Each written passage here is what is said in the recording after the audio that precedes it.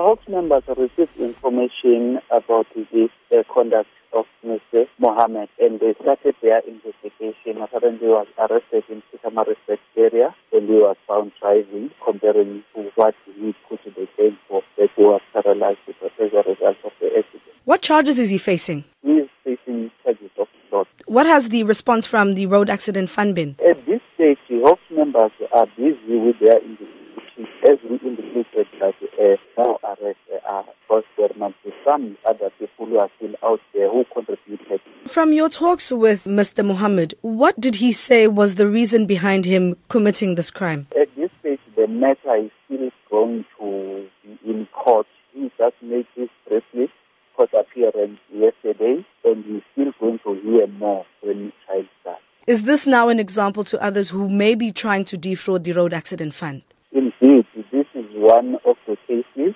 and there are still a lot of cases that House members are investigating pertaining the road accident.